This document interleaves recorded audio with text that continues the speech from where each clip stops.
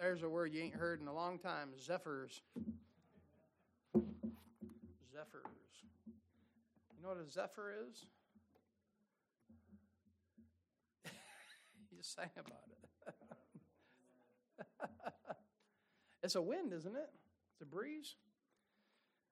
Isn't there a appliance named a Zephyr? Or is that a gas station? I don't know. Whatever. Okay, there you go. Oh, okay, well. That's probably why I didn't have a clue about it. Thank you, Dad. Amen. Yes. And now into the next century. Yeah, exactly. Amen. 1 Samuel chapter 16 tonight. Sure glad you came. I know this, that when we stand at the judgment seat of Christ, and I know there's a great deal of fear about standing before the Lord, and I think there should be. But I do know this. Some of y'all that drive like an hour to get here or close, well, the way some of you drive, it should take an hour, but it doesn't, amen? Well, maybe that'll cancel out what I'm about ready to say. But I think the Lord's going to be like, you drove that far to go to church? Amen. I think He'll lay it on you. I really do. You say you're just saying that. No, I mean it. I'm serious. I mean, can you imagine living 1 mile from the church and not going to church? You know, you ought to do things while you can, young people. Because there's coming a time and day where you're going to want to do things for the Lord and your body's going to be like, ain't happening. Do it while you can. Like I said, I'm glad you're here. I'm not here to beat you up. I want to help you out. 1 Samuel chapter 16, once you find that, we preached the first 5 verses last week. Did the best we could. Preached about when everything falls apart. And I definitely know that's everybody can relate to things falling apart. Amen? And, 1 Samuel chapter 16, I'll begin reading here in verse 6. And, of course, we're going to jump right into the anointing of David the king. So I'll go ahead and begin reading here. 1 Samuel 16, verse 6, the Bible says, "And it came to pass, when they were come," talking about Jesse's boys, "that he looked on Eliab and said, Surely the Lord's anointed is before him. But the Lord said unto Samuel, Look not on his countenance, or on the height of his stature, because I have refused him. For the Lord seeth not as man seeth, for man looketh on the outward appearance, but the Lord looketh on the heart. Then Jesse called Abinadab," that's boy number 2 there, "and made him pass before Samuel, and he said, Neither hath the Lord chosen this. Then Jesse made Shammah to pass by, and he said, Neither hath the Lord chosen this. Again, Jesse made 7 of his sons to pass before Samuel. And Samuel said unto Jesse, The Lord hath not chosen these. And Samuel said unto Jesse, Are here all thy children? And he said, There remaineth yet the youngest, and behold, he keepeth the sheep. And Samuel said unto Jesse, Send and fetch him. For we will not sit down till he come hither." And that great use of the Victorian English, fetch him. Go fetch him, the old Southerner saying there. "And he sent and brought him in. Now he was ruddy, and withal of a beautiful countenance, and goodly to look on. And the Lord said, Arise, anoint him, for this is he. Then Samuel took the horn of oil, and anointed him in the midst of his brethren. And the Spirit of the Lord came upon David from that day forward. So Samuel rose up and went to Ramah." All right, let's pray. Father, we sure love you, and thank you for Jesus Christ. Father, we thank you, Lord, for Calvary. Thank you, Lord, for giving us the strength, the energy, and the wherewithal to even come to church tonight. Father, I pray that you bless those that wanted to be here but couldn't. Father, I pray that you'd help us now as we do the best we can to preach. Father, I pray we put you in the place that you belong, the highest seat in the house. And Father, I pray that you teach us from your word and bless your word tonight. We ask and pray in Jesus' name. Amen. Now, here in the first 5 verses of the chapter last week, we preached devotionally as well as historically. And, of course, to Samuel, it would seem, as I read it, it seemed like everything fell apart for Samuel, God's faithful prophet.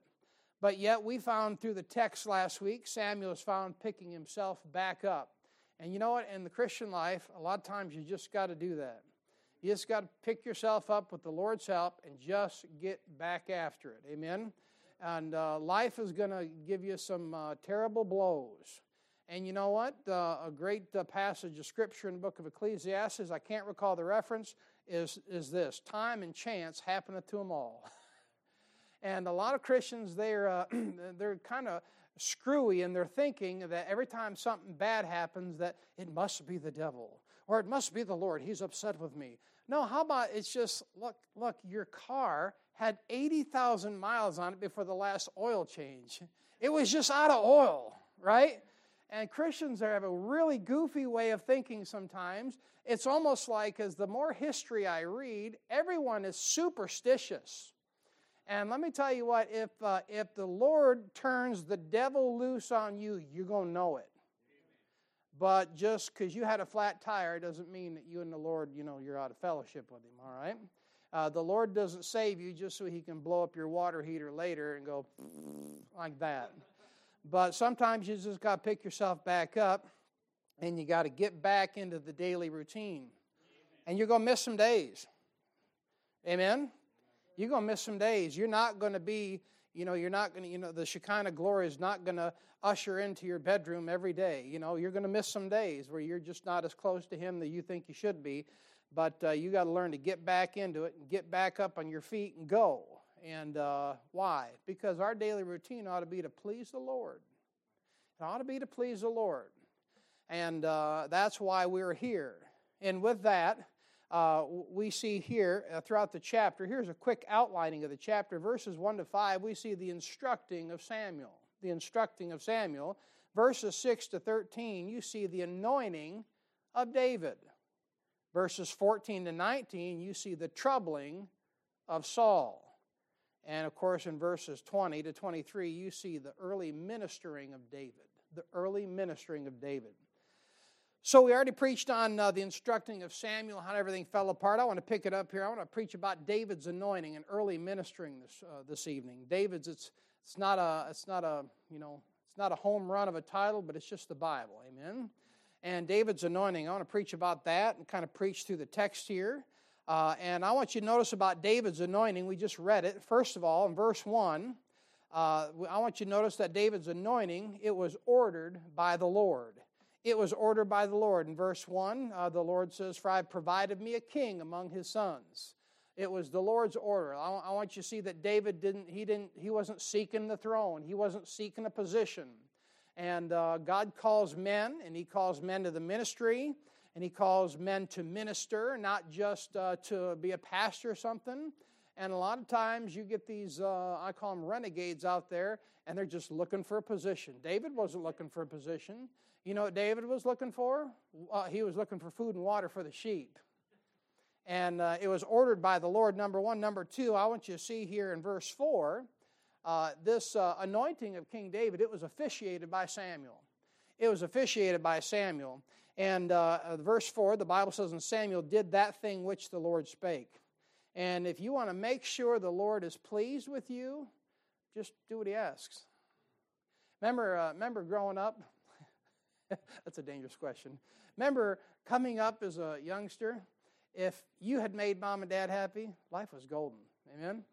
But if you knew that something wasn't right between you and your parents, it's like, it's like a drag. It's like, "Hey, how are you?" "Fine," But the best thing you and I can do as Christians is just learn to please the Lord. Just listen to Him. Just do what He says. You ever stop and think about, I don't know who your favorite sports team is, but I don't know any sports team out there that just calls their own plays and ignores the coach. Now, there might be some system, and some, feller's got some weird thing on his wrist, and he's calling plays off that, but the coach has still instructed him what plays to play. You see what I mean? You say, "What are you saying? What does that mean?" I'm just here to say that the coach is usually smarter than you and me. Amen? He kind of knows what's going on. He knows the lay of the land. He knows, when the changes need to be made on the front line. And it's just always best in life to listen to the coach.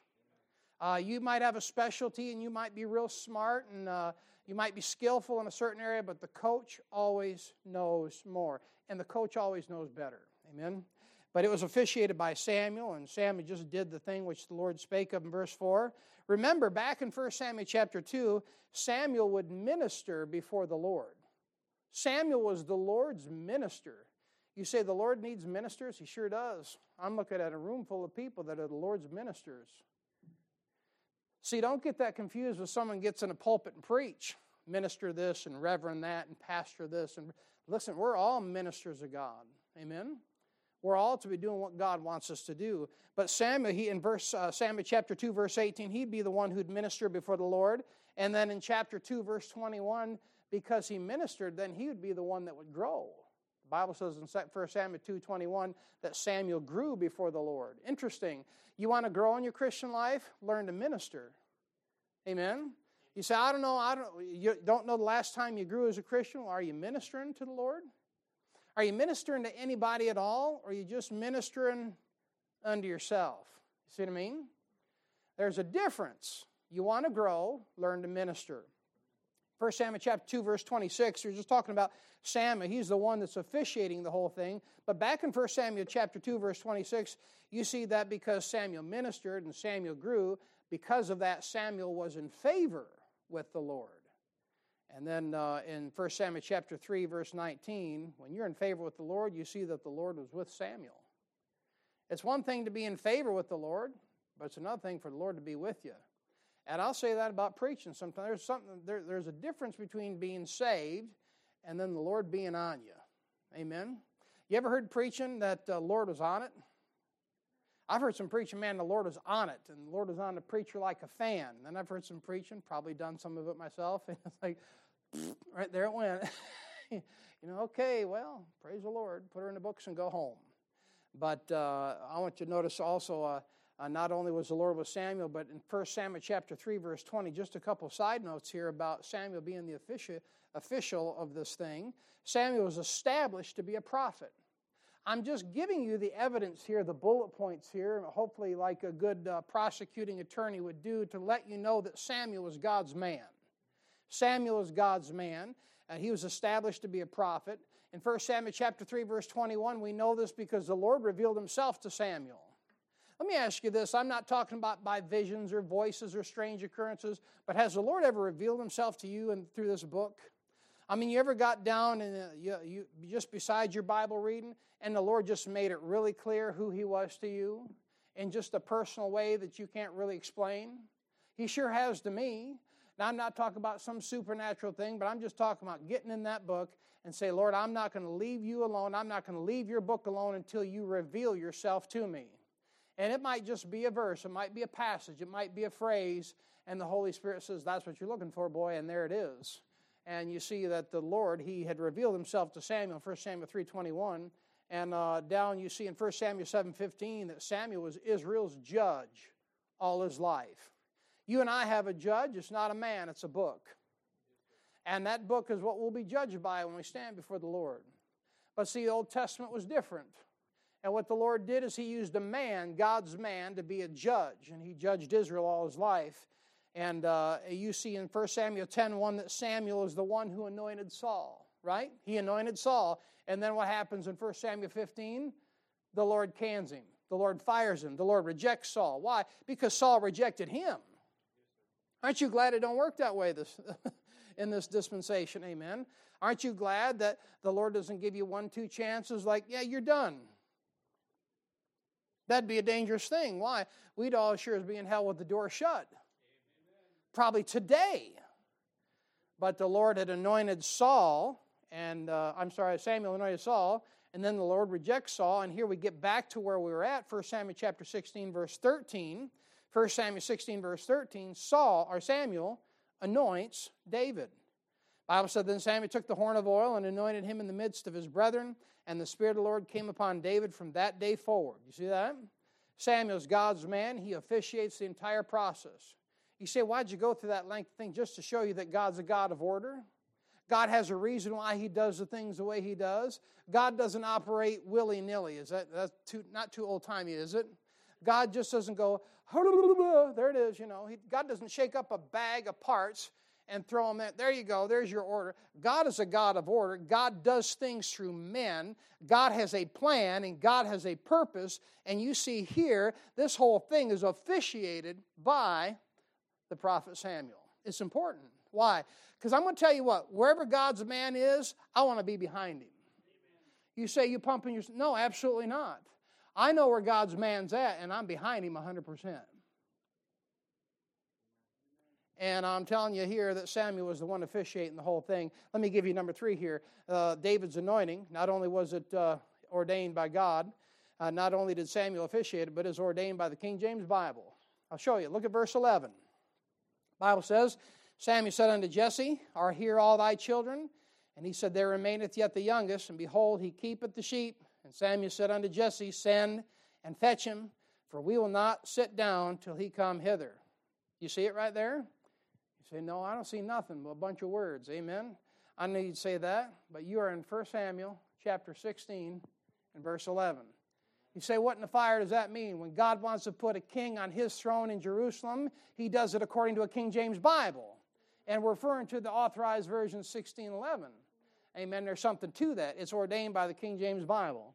Notice this number 4, it was observed by his brethren in verse number 13. The Bible says, in the Spirit of the Lord, then Samuel took the horn of oil and anointed him in the midst of his brethren. Now here what you have is you begin a long list of types. David is a type of Jesus Christ in so many ways through the Bible. And here begins some of the list of the many types of Christ that David was. Here's the thing. It says, and anointed him in the midst of his brethren. You got to realize back in verse 7 that some of his brethren had been refused. Can you imagine being those brethren that were not chosen? I don't know, maybe they behaved better. Maybe they had better conduct than Americans. Americans are spoiled, rotten brats that don't care about anything but themselves. Amen. I told my daughter tonight, I said, if I had a substitute taught before I got married, we wouldn't have had kids. Amen. But that is America, and that's exactly what's going on today. We're all about ourselves. But can you imagine being Eliab? Eliab stands up there. Probably looks like Charlton Heston, let my people go, and all that stuff there. And the Lord tells Samuel, no, don't even look at him. I refused him. Now, it doesn't say he refused to the other 6 or 5, right? But he refused Eliab. You ever wonder why he refused Eliab? I often thought until I get to the next chapter. And I'm like, I'd refuse that sucker too, amen. That guy's a jerk. Amen. I know how you read your Bible. That's how I read it. But some of them were refused, and yet not all of his brethren had been chosen, verse 7 through 9. So here lies the beginning of many types. And so David's brethren observe his anointing just like Christ's brethren observe his anointing over in Matthew chapter 3, verses 16 and 17. You remember the story, the narrative there? John's down there by the river Jordan baptizing people, and people are down there confessing their sins. And I've told this before and narrated before, and it's probably just a humming, man. All people tell, I threw a rock at my neighbor, and I pushed over their cow in the middle of the night and all that. And they're confessing their sins to John, and they're getting dipped in the water. And all of a sudden, here comes the Lord stepping down in the river in absolute silence. And there ain't nobody saying nothing. Why? Because he was sinless. And you know how the thing goes. And John says, I need to be baptized of thee. And Jesus says, suffer it now to be so, for thus fulfilleth all righteousness. And he baptized him. And when that happens, the Spirit of God descends like a dove upon him, and that's a picture of his anointing of his earthly ministry. So there's a great picture and type of Jesus Christ where he is anointed in the midst of his brethren, and that ties into number 5 here. David's anointing, it was overflowed by the Spirit in verse 13. The Bible says, and the Spirit of the Lord came upon David from that day forward. From that day forward. And you see that phrase, from that day forward, it shows you not only figuratively, but it shows you literally that David never lost the Spirit of God. And where Saul does in verse 14, look at verse 14. But the Spirit of the Lord departed from Saul. Now, unless you're just a complete Bible rejecter, that says exactly what it says. Saul lost the Spirit of God in verse 14. This is Old Testament underneath the law, amen? And Samson lost the Spirit of God in Judges 16:20, but he got it back in verse 30. You say, what are you saying all that for? Because here's the thing, the fact that David never lost the Spirit of God was an exception made by Jehovah God himself. And it's called the sure mercies of David in Isaiah 55:3. That's an exception. Old Testament salvation, if you remember, it is a system of faith and works. A system of faith and works. Let me tell you what, you don't ever have to worry about losing the Spirit of God. We say, well, how do you know? Ephesians chapter 5, verse 30. For we are members of his bone, of his flesh and of his bones. I mean, bone of his bone and flesh of his flesh. You couldn't get out of Christ if you tried. You can get out of fellowship, but you can't get out of him. So here you see it was overflowed by the Spirit, and from that day forward shows you that David never lost the Spirit of God. And you know David was worried about it because back over in Psalm chapter 51, what's he praying? Take not thy Holy Spirit from me. You've never prayed that prayer a day in your life. You know why? Because the Spirit bears itself witness in you that you are the sons of God. You never go, oh, take not thy Holy Spirit from me. David did why? He knew his Bible, if I could say it like that. He knew the Scriptures. And Old Testament salvation under law was a system of faith and works. Faith and works. And there's not a man in the church age that ever has to worry about losing the Holy Spirit. Amen. Because the believer is part of Christ's flesh and part of his bones. I want you to see that as soon as David is anointed, you know what he's put in a position of? He's put in a position where he is to minister. Let me tell you this, God will never put his touch on anybody for their own personal honor and glory. I've seen too many people come to the church house in a period of 10 years here, and a number of them just wanted to run their mouth. I'm not trying to be cruel, I'm trying to be real with you. They wanted to go, oh, look at me. Look what the Lord has done with me. And yes, look what the Lord has done with us, that God would even use a pile of mud like us. Amen? But God never puts his touch on anybody for that man or that woman's own personal honor or personal glory. When God puts his touch on you, then he immediately puts you in a position in which you should be able to minister because you've been tried, tested, and true. And I want you to see this. God doesn't put his touch on a man for his own glory, honor, and benefit. And so David's ministering now begins publicly. David's ministering begins publicly with Saul's troubling. Notice that someone has to be in trouble for a man can minister. And I see it back to back in verse 13 and 14. I want you to notice Saul's troubling is shown in this light. First of all, Saul's troubling, it was initiated when the Spirit of the Lord departed from him. Look at verse 14. But the Spirit of the Lord departed from Saul. That's a bad thing. I mean, trouble just began. Here's the practical application you can take away with it. If you're not filled with the Spirit, I got to ask you a question. What are you full of? You say, well, I'm not regularly filled with the Spirit. Okay, what are you full of? Amen. We'll keep that pastoral and G-rated, but really, what are you full of? I mean, if you ain't filled with the Spirit of God, then what in the world is bouncing around? The truth of the matter is whatever is inside that mug that you carry around the house at 6 o'clock in the morning, if someone bumps you, whatever it's full of, it's coming out, ain't it? And whatever you're full of, when someone bumps you, it's coming out. So if you're not filled with the Spirit of God, you are filled with something. Listen, nobody's walking around here just half filled. I mean, you're full. You're full of it. But what are you full of? Are you full of yourself? Are you full of, how about this? A lot of people are just filled with, I'm going to hit one right between my eyeballs, busyness. A lot of people, times we think we're spiritual because we're busy. No, I'm just a poor planner. Right? Some people are just too busy. But if you're not filled with the Spirit tonight, what are you filled with? But Saul's trouble, it was initiated. I'm telling you, you know you're headed for trouble if you're not filled with the Spirit. You don't lose the Spirit like the people in the Old Testament did, but if you're not filled with the Spirit, there's the tendency to be filled with things that we got no business being filled up with. Let me give you another one. Saul's trouble, it intensified when an evil spirit from the Lord came upon him. Verse 14. The Bible says an evil spirit from the Lord troubled him. Now, that's a tough one to swallow, ain't it? Sometimes our picture, our thought process of God is some old grandfather in the sky, and God would never do anything to us that would be terrible or considered evil. The Bible says he created evil. But here, I believe my Bible 100%. An evil spirit from the Lord came upon him, and you see a good picture of that, I believe, in the book of Kings there, with Micaiah there. And what happens is when a man won't accept truth, God, he allows evil spirits to go lie to a man and get him to go his merry way. If you won't take the truth, God will send a lying spirit your way, and you can just believe whatever you want. I'm telling you, the trouble initiates when the Spirit of the Lord departed from him, and his trouble intensified when the evil spirit from the Lord came upon him. Now notice this in verse 15. It was identified by Saul's servants. You say, yeah, Saul? Well, so how about this? You might not be able to see the bad spirit you got, but people around you can. Amen? You just think your wife's picking on you. No, she's just telling you the truth. Or your husband's telling you the truth, whichever one you want. Amen? Do people like being around you at work? I'm not saying you got to be everyone's best friend, bosom buddy.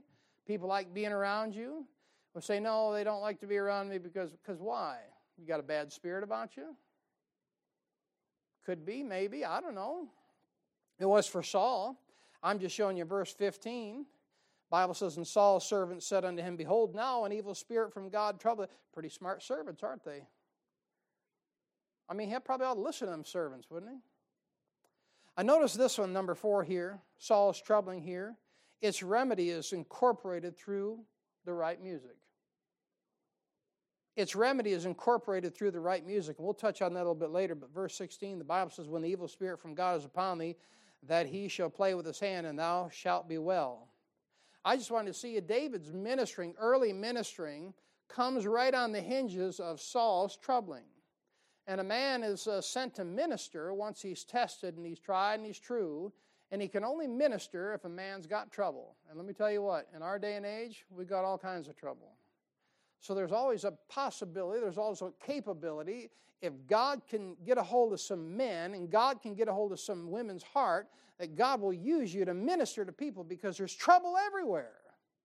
And here's the problem, why it's hard to get things done in the last day and age that you and I live, because we, the Laodicean church people, the very sheep that God saved and redeemed with his blood, we have so much trouble ourselves, it's hard to minister to anybody else. I recognize, I'm not shaming you. Is that the word shaming?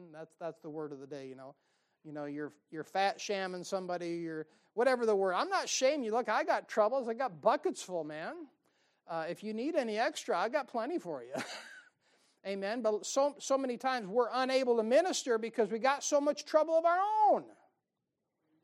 I want you to notice it was identified by Saul's servants. It was incorporated. Its remedy is incorporated through the right music. I want to get into David's ministry, his early ministering here. David's early ministry. He's anointed by God to be a minister unto him in verses 19 to 23. And the thing about David's ministry, like I said, it comes right on the hinges of Saul's trouble. Saul's trouble. We all got trouble, amen? But I want you to notice in verse 19 that the ministry required David to leave his comfort zone. There's really about 5 messages in this thing, but I'm not going to spend 5 weeks on one chapter. I could have, but I just felt it was good to get through as much as we could tonight. I want you to notice in verse 19, David's ministering, it required him to leave his comfort zone. You say, where was David's comfort zone? The sheepcote, the field. You realize, and not everyone's like this. I know some people, and I'm not going to be that Bible believer bonehead that says nobody wants to do right and nobody wants to serve. Look, I know some Christians run from duty, but I don't believe that's who I'm preaching to here. Some Christians' comfort zone is in doing right. Some Christians' comfort zone is doing what you're told. Isn't that a blessing? I've learned over the years it's just better to do what you're told. Amen? Yes, dear. No, just kidding. Yes, Lord. Amen. Just do what you're told. I mean, it's just a little happier life. That is a joke. Amen. But some Christians, their comfort zone lies within their duties. And what happens is if you're not careful, when things change in your life, you'll think you're compromising because you're not doing as much as you used to do. Let me tell you what, that ain't true. Gain is not godliness. The more you do does not produce spirituality. And David's comfort zone was being on the backside of those Bethlehem hills, feeding those sheep, watering them sheep, playing the harp, running off the bear, running off the lion. I bet you got pretty addicted to those sheep, amen?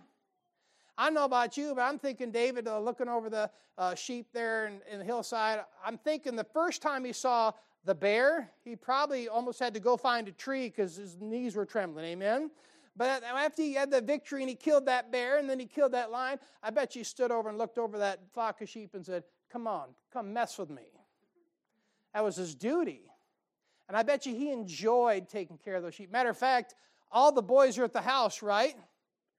There's Eliam, there's Abinadab, there's Shammah, Lama, whatever the third boy's name is. And they're all at the house getting ready for the sacrifice, getting ready to eat, right? And where's David? He's out in the field. You say what he's doing? He's doing his duty. And that's his comfort zone. Would to God all of us Christians would have comfort of doing our duty for him, amen? And David's comfort zone was doing his duty with the sheep there. And you know what happened?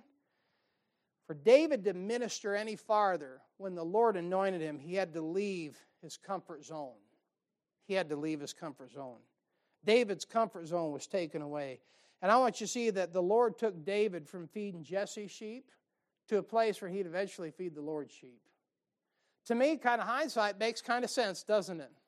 If you're gonna get a man to take care of all we like sheep, well, you better get yourself a shepherd. Isn't he the man that, under the influence of the Holy Spirit, said, the Lord is my shepherd, I shall not want. I shall not install Amazon. But the ministry required David to leave his comfort zone. Notice here in verse 22, the ministry required David to stand. Verse 22, Saul requests David to stand before him. He says that he stand before me. Now, you know the story here. David, he's already stood for the sheep, hasn't he? He's already stood for the sheep. He's already defeated the bear. Amen? I don't know if it's Chicago or not, but it was the Bears, and of course the Lions were an easy victory. No, just kidding. But he defeated the bear. He's already stood. Amen? He's already taken care of the sheep. He's already had to stand. And by the way, kind of interject this thought here. When you read your Bible, many times you're going to find passages that are chronologically out of order. What I'm about to tell you is that chapter 17 precedes chapter 16. And I'll have you read those passages later. I'm not going to break the whole thing down, because at the end of chapter 16, you see that Saul loves David. At the end of chapter 17, Saul's going, who is this kid? Who is this kid? Who does this kid belong to? See, at the end of chapter 16, he's having a conversation with Jesse. You see what I mean? There's parts that are chronologically out of order. So he's already stood against the bear. He's already stood against the lion. He's already stood against Eliab, right? His cranky older brother. Is there not a cause? And Eliab says, listen here, you little jerk. I know he came down here. Get out of here. And David's like, is there not a cause? He's probably thinking, I whooped a bear, I'll whoop you too. But he didn't say that, amen? He's already had to stand against physical elements. He's had to stand against nature. And he's had to stand against family. But now he has to stand before King Saul. I'm saying, I can give all that examples just so when you begin to minister, it'll require you to stand before other people. The Lord will test you in your personal habits. He'll test you in your personal relationship with the Lord. He'll test you at the workplace. And then He'll take away your comfort zone sometimes.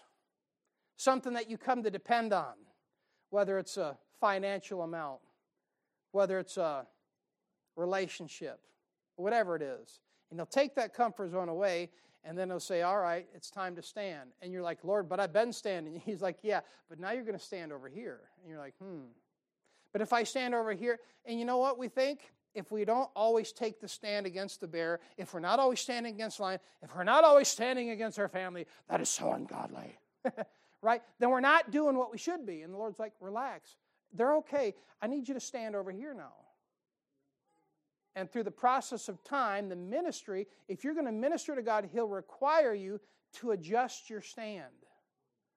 Something to consider tonight. Let me give you number 3, David's ministering. This ministry required David to take up the armor for others. Look at in verse 21. You'll see here in 1 Samuel chapter 16, verse 21. The Bible says, and David came to Saul and stood before him, and he loved him greatly. You see that? And he became his armor bearer. You see what I'm saying? Here Saul, he is literally, and not in a fairy way, in love with David. He loves this boy.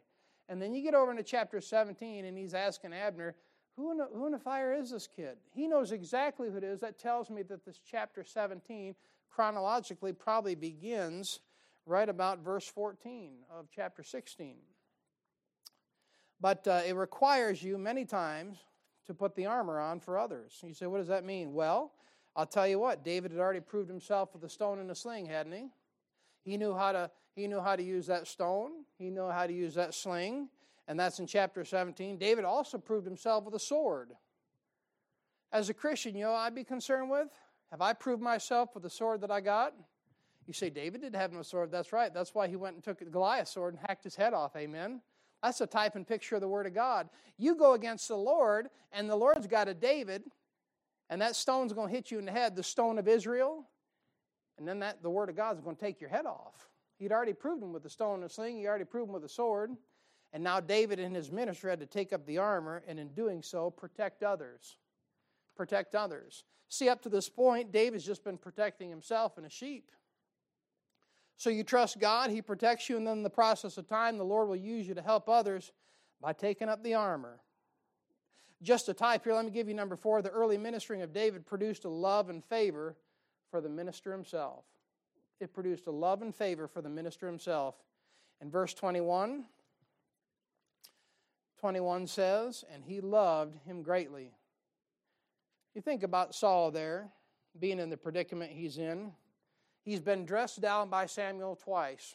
He's been dressed down chapter 13, and then he's been canned or fired in chapter 15. And he's had all kinds of trouble, and he's going to be on his way out for the next 20 years. But all of a sudden, here comes this clean boy named David, and he's a hero. He's taking care of the enemy of Israel, and Saul's like, oh man, what a breath of fresh air. The Bible says he loved him. I just wonder, are you a breath of fresh air around people? You get around people, they're like, oh man, it's good to see them. Oh, it's good to see you, man. I don't know how that saying goes. Everyone brings joy to the room. Some when they come, some when they leave. But you bring a breath of fresh air. I mean, how about this? Do your neighbors love you? That's something we're thinking about, ain't it? Saul greatly loved David. It produced a love and it produced a favor. Verse 22, the Bible says, for he hath found favor in my sight. Now look, I understand what history brings. History brings about 20 years of hardship and terror for David. And King Saul eventually loses his mind completely. But when the Lord puts a touch on a man, He puts others around that man, and He invokes a bond of love. Remember when Saul was anointed in 1 Samuel chapter 10, verse 26, the Bible says there was a band of men whose heart the Lord had touched. And I can't help but think when the Lord brought us here in 2014, like the merry band of men, We preached one message, and I preached about probably one of the dumbest messages I ever preached at that time, and it's called Troublemakers in the Church. And everybody went to the altar.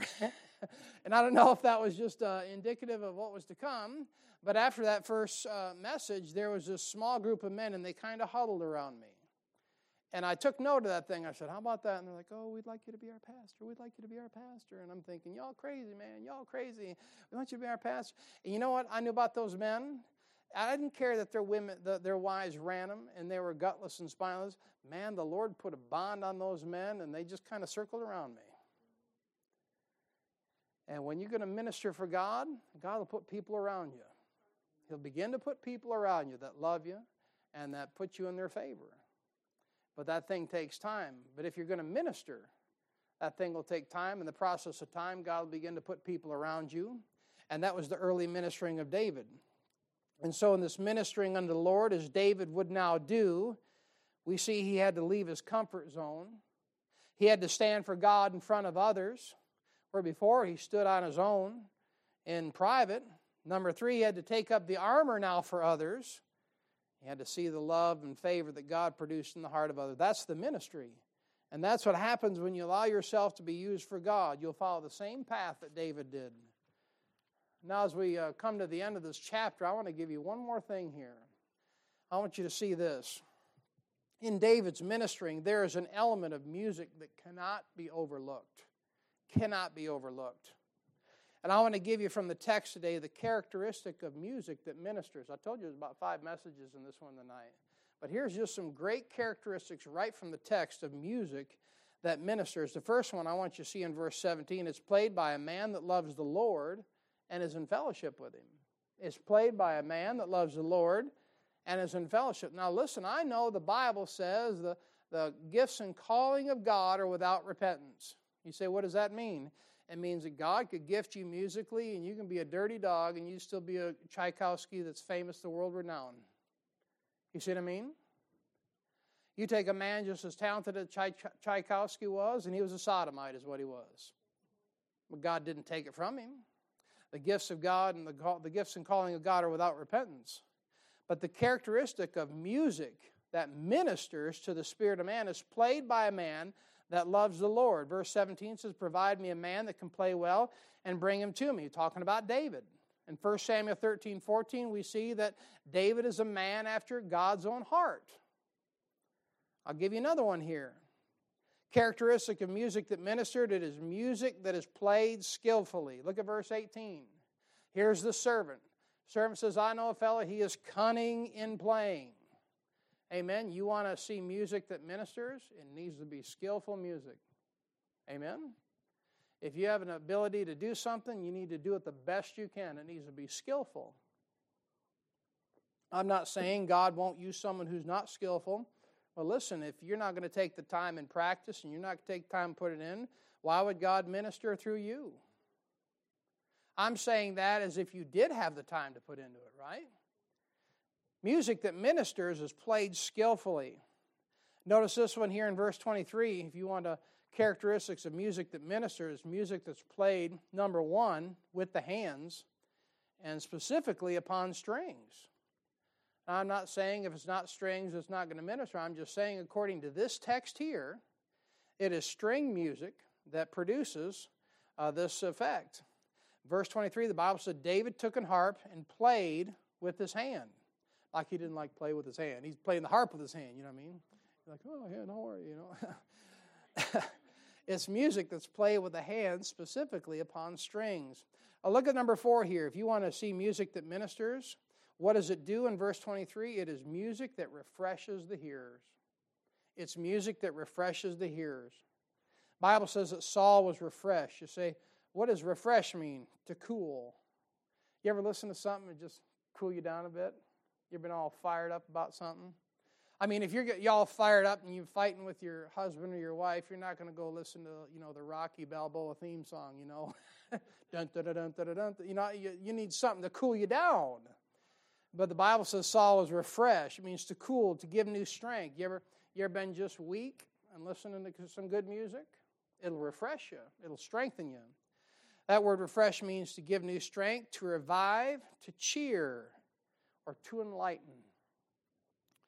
Played a dirty trick on a friend of mine. You say, what kind of friend are you? Well, probably not a very good one. He was in a really bad mood, and he wanted to talk. He wanted to chew me out is what he wanted to do. So I was playing Bach in the background. He's like, shut that off. I'm like, gotcha. Way to go, Saul. Anyways, but it's music that refreshes the hearer. Saul was refreshed. And one of the greatest things about music that ministers is found in verse 23. It's music that drives away evil spirits. You see that? And the evil spirit was departed from him. Now listen, don't you know that a lot of this jungle music and a lot of this ridiculous rock and roll and metal and rap and garbage is just absolutely full of the wrong spirits. And sometimes one of the best things you can do is put on some Bach or Beethoven. I don't care if he was an Austrian Catholic. Put in some Vivaldi or put in some, I'm drawing a blank. Usually I got about a dozen on the tip of my tongue here.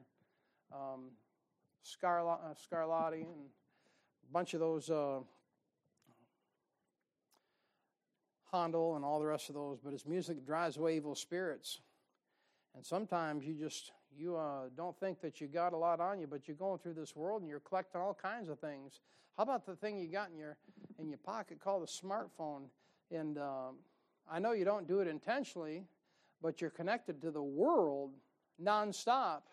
And you just with one flip or one thumb, all of a sudden there's images in front of you that are just full of wickedness and evil spirits.